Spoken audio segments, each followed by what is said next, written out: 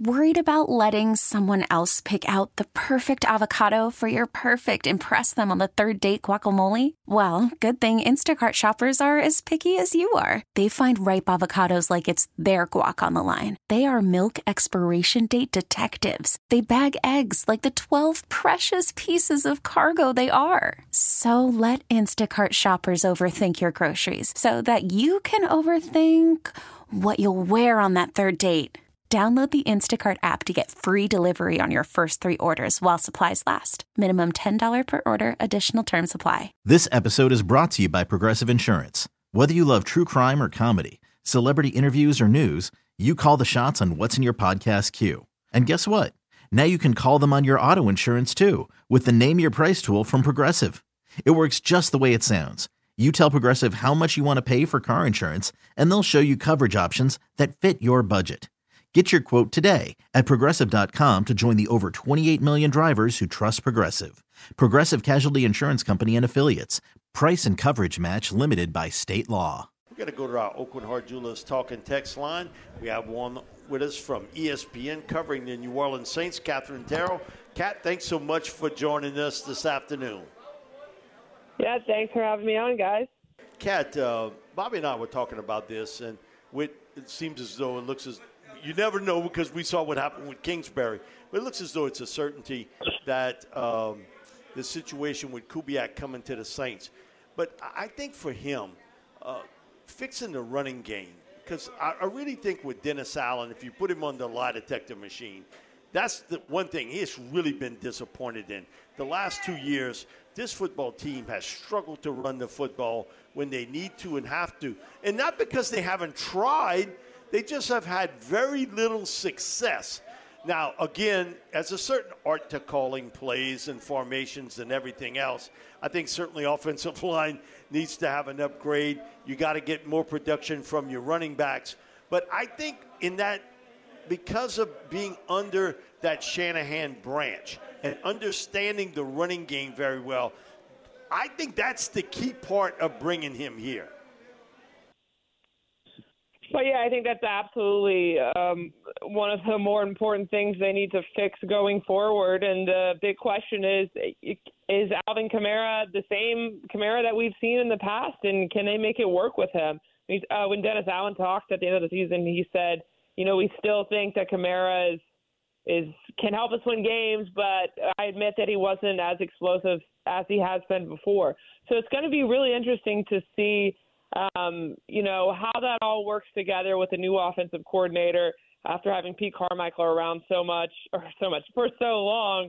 And if they can get the best out of Kamara next year, really. And like you said, the offensive line is going to be the other big part of that. Now, Kat, with that being said, so you that optimistic that Kamara will be on the team next year? And the reason why I bring that up, you got to give up something to get something. And I just look at where Marshon Lattimore, where Kamara's at in their career. So do you think both of those guys will be back, or at least one might be gone? Well, that's a great question. I'm kind of talking about Kamara in the present tense right now since he is still on the team. But I do think just with all of their cap issues, it's not so easy to say, well, they can trade Lattimore and part ways with Michael Thomas and maybe trade Kamara just because of all those dead money issues that are going to come with it. I do think that the Saints obviously restructured Lattimore's contract for a reason to make it easier to trade.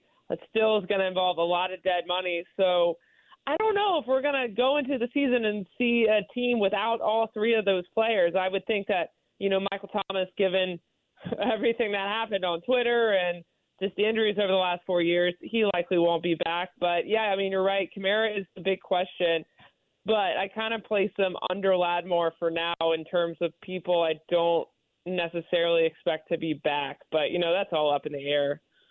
Now, Kat, I wasn't surprised, maybe a little bit, because you have to have a scapegoat. And you look, the Saints have now, seen 5 assistants leave this offseason. And Joel Thomas obviously leaving the running backs room, the longtime running back coach, to go to the Giants. But I thought it was interesting. I think Cody Burns maybe at times dealing with the wide receiver room. Nobody's talked much about that, but I don't know if he took up enough for Derek Carr. I'm just telling you, I've been in those meetings when the quarterback is the man, and you know who you throw under the bus. But with that being said, I think like Doug Marrone. I mean, Doug Marrone is now gone after his second stint with the Saints, and look, to me, someone at scapegoat or however you describe it. Guys you were trying to develop on the offensive line, no, not only this season, like Mike started, we didn't get it done running the football the last 2 seasons. So it was a talent, it's an individual players, it could be a combination. But as a head coach, the head coach or the O-line coach, you demanded that you develop in these draft picks, especially when they high. Yeah, the Doug Marrone move was interesting only because of the timing. I honestly thought that was the move they were going to make right after the season. He was at the Senior Bowl last week, so before all that went down. So that was kind of interesting. But like you said, there's going to be a scapegoat. Pete Carmichael was one of them. When you have a first-round pick like Trevor Penning and you can't get him going, and now you're really kind of getting into crunch time, I guess, in terms of his contract. There's a lot of first-round picks they haven't hit on lately. And so if he ends up not being able – we'll know eventually if it's only talent, but it makes sense that they would want to try to shake up the coaching staff with the offensive line to see if maybe a younger coach could get something out of him. I don't know. I think it's pretty critical that they figure that out because now they have so many questions on the line with Ramczyk's knees and things like that. They're probably going to have to devote another first-round pick to an offensive lineman. Now, Kat, I don't know if I've ever seen this in a while. Maybe you might have got some negative on social media, but even the radio listeners, I haven't heard any one negative thing about Klint Kubiak. Everyone's ecstatic by him coming on board. Now, you got to go out there and prove it. But have you heard any negative reaction to Klint Kubiak becoming the offensive coordinator? I haven't. Well, Saints fans are excited, but it is funny because, this is so typical of football. When you Google, Klint Kubiak's name or, Google it to see, what, Reddit has to say, the first thing that comes up is, Vikings fans saying he needs to be fired. That's the life of a coach, right? That's going to happen with you know this. That happens with pretty much any coach anywhere. You're always going to have some fans unhappy with you. But as far as Saints fans go, I think most of them, at least most of them on social media, seem excited. But I also think it's a cautiously optimistic thing because the whole coaching staff's got to prove it this year. I don't know that fans are buying back in immediately just because they're hiring Kubiak. One of the things, and I don't think there's any debate on this, that this team front office-wise has played a little bit of footsie with John Gruden. And I don't think anybody thought he would come in and become the offensive coordinator, but have some role or some title on this team involved on the offensive side of football. Your thoughts now, when it looks as though the impending hire of Klint Kubiak, your thoughts on Gruden joining this team as, I don't know if he would be a special consultant on offense, however you want to name it, but I don't think there's any debate that they've played a little bit of footsie with John. I think that it would have always been a tough sell to have Gruden be the offensive coordinator because then you're making him the face, one of your main faces of your coaching staff and someone that has to talk to the media every week, which just with the nature of everything that's happened the last few years in the lawsuit, that's way more of a tough sell than quietly at some point in the offseason saying, hey, we hired him as an offensive assistant. I don't know for sure that's going to happen, but I know just every time I talked to the quarterbacks about him earlier in the year, they all were they loved him. Derek Carr obviously has a close relationship with him. So I think in some capacity, he's probably going to end up working with the team more this year. You got to figure out how to get the best out of Derek Carr. And so, I think that Gruden's going to be around in some capacity to do that. I just don't know if it's going to be an official hire or not, or if he's just going to, be a consultant like he was last year. Now, Kat, everyone has, a pick or an interest. What do you think Super Bowl, Chiefs, 49ers. 49ers being a 2.5-point favorite. And it seems like, I don't know, like when Tom Brady was playing, you bet against Tom Brady, you lose. You bet against Pat Mahomes, you lose. Are you in that camp, or you think the 49ers could turn it around? Because I know one thing, Pacheco's they're gonna try and run the ball with him, considering what the Packers and Lions did against that 49ers run defense. If I see Chase Young playing defensive end, run right at him. Running at him. Yeah, you got to stop the run. I did pick the 49ers, but not with any sort of real confidence, because I feel like the Chiefs went from a team that were just, okay to playing totally lights out, which is exactly what you want to see at this time of the year. So I went 49ers to win, but, I could definitely just see that pick being wrong. I think it's a good matchup. I'm excited about watching it. I know some people are kind of meh on it because the Chiefs have been so successful, and I think people get bored because they like the underdog stories, which I understand. But I'm definitely looking forward to watching it this week, and we'll see if my pick is wrong. But I'm going 49ers. Kat, one of the things this team has used a lot of early picks along the defensive line, and we don't know anything about Peyton Turner. He's had one injury after another here.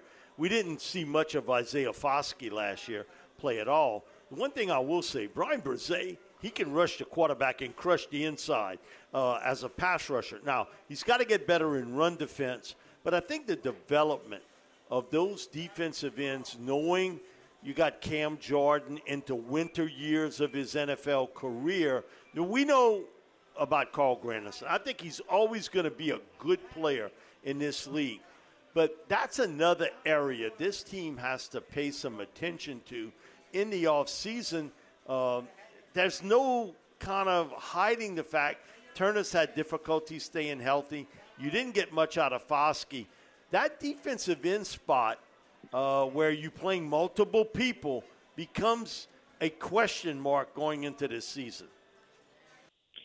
Yeah, absolutely. And I think it's kind of fair to question their draft process or scouting at that position.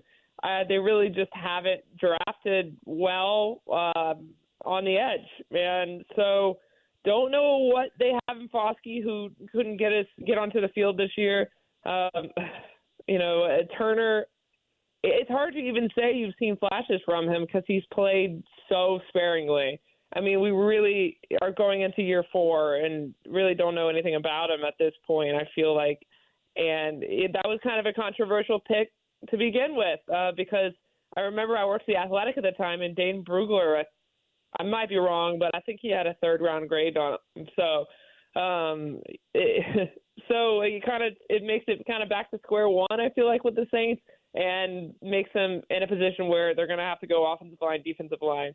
Don't know if they will, but it almost seems inevitable that they're going to have to address those positions high in the draft. Kat, you talk about seasoned veterans, older players, younger players. The one thing, I look at Cam Jordan, we always took it for granted he's always healthy. But the off year that he had, I still think he has something left in the tank, that being Demario Davis. Look, he was named to the Pro Bowl 2nd straight season. I didn't realize this, but he was the first Saints linebacker to be named 2 years in a row since Jonathan Vilma back in 2009 and 10. Now, Davis, I think he ended up replacing Fred Warner because, in the Pro Bowl because he's obviously playing in the Super Bowl. But since arriving in New Orleans, you want to talk about getting it right in free agency. Always talk about the draft, but you want to talk about like how Drew Brees came on board in free agency.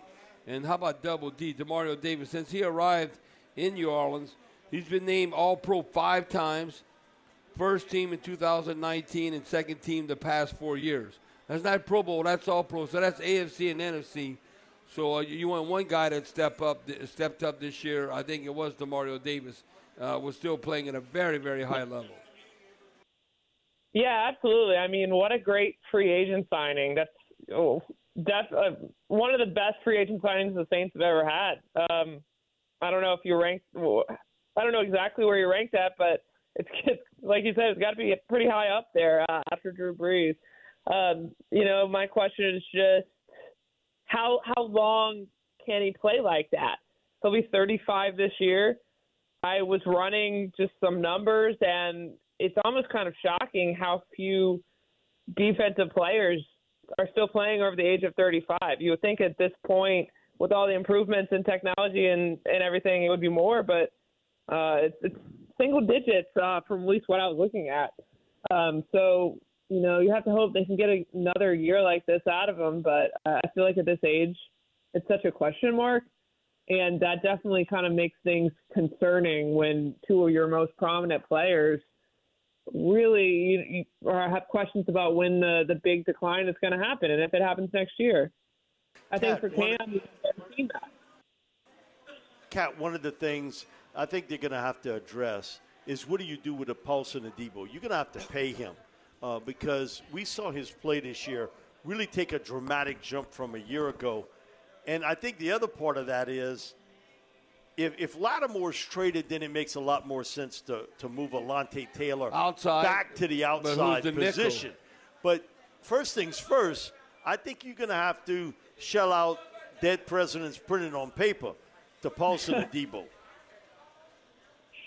Yeah, I think the Saints feel like they were okay without Lattimore. Like, I think that they felt pretty confident in how they played without him, which makes it interesting as to what's going to happen with him later this summer, since I assume if there is any trade, it would have to be after June 2nd because of the cap ramifications. So if he is gone, you're right, that does make Paulson Adebo way more valuable. I mean, how do the Saints view it, though? Do they feel like they can move Taylor or go sign another guy off the street to play? Because I thought that, Marcus Robertson did such a good job with this group. They were signing street free agents, basically, and they all played well, I thought. So that will be interesting, but I do think that if Adebo continues to be an ascending player, they have to pay him. You don't want to miss out like they did with Trey Hendrickson, who was clearly a player on the rise, and they just couldn't afford him. And they also, Isaac Yiadom, and what he brought to the team this year. Yeah. Also, I mean, he was a guy coming in, everybody, he might be a special teams guy, but look how much playing time, and he played well. No, there was only one game he got burned. I'm trying to think, what was that? I remember, but I do remember that. Was it the Rams? I don't know. Kat, help me out. There was one game. All the other games he was outstanding, but he struggled this one game. I was like, man. And I remember Rams game, maybe? I think it might have been the Rams. Yeah, because Deuce and I was stroking him. He's going to get paid in the future. Then he got burnt that week. No, in a few hours before. We said that statement a few hours later. I think it might have been the Rams game. So it had to be because it was the Thursday night game. It's like, that didn't work out too much. I'm an Isaac Yiadom fan because I think he has that ability. He plays with that confidence. He's long and all that. So that's why I think – I wouldn't be surprised if Lattimore's not back with the team because the depth they have there. Now, I don't know about all the finances, the salary cap and all. What Kat brought up after June 2nd. Yeah, That's when you're going to have to deal that off. Yeah, his contract is very confusing and very hard to explain. I've broken it down a couple times in articles, but just the dead money and how much it can vary depending on what time of the year he gets traded, if he gets traded. It's a little crazy, but the Saints do love to introduce new stuff to the salary cap every single year that we have to try to figure out. But that being said, I think Yiadom was one of those players that played very well. I think they're going to want to re-sign him, and I think it probably gives them the confidence that they can find guys like that and still be okay. Kat, thanks so much for joining us tonight. Always informative, and we appreciate your time. Yeah, thanks for having me on. All righty. Katherine Terrell, who covers the Saints for ESPN. This episode is brought to you by Progressive Insurance. Whether you love true crime or comedy, celebrity interviews or news, you call the shots on what's in your podcast queue. And guess what? Now you can call them on your auto insurance, too, with the Name Your Price tool from Progressive. It works just the way it sounds. You tell Progressive how much you want to pay for car insurance, and they'll show you coverage options that fit your budget. Get your quote today at Progressive.com to join the over 28 million drivers who trust Progressive. Progressive Casualty Insurance Company and Affiliates. Price and coverage match limited by state law.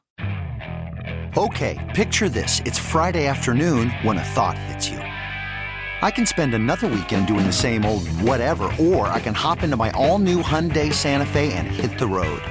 With available H-Track all-wheel drive and 3-row seating, my whole family can head deep into the wild. Conquer the weekend in the all-new Hyundai Santa Fe. Visit HyundaiUSA.com or call 562-314-4603 for more details. Hyundai, there's joy in every journey. We really need new phones. T-Mobile will cover the cost of 4 amazing new iPhone 15s, and each line is only $25 a month. New iPhone 15s? It's better over here. Only at T-Mobile, get 4 iPhone 15s on us and 4 lines for $25 per line per month with eligible trade-in when you switch. Minimum of 4 lines for $25 per line per month with autopay discount using debit or bank account. $5 more per line without autopay, plus taxes and fees. Phone fee at 24 monthly bill credits for well-qualified customers. Contact us before canceling account to continue bill credits or credit stop and balance on required finance agreement due. $35 per line connection charge applies. See T-Mobile.com.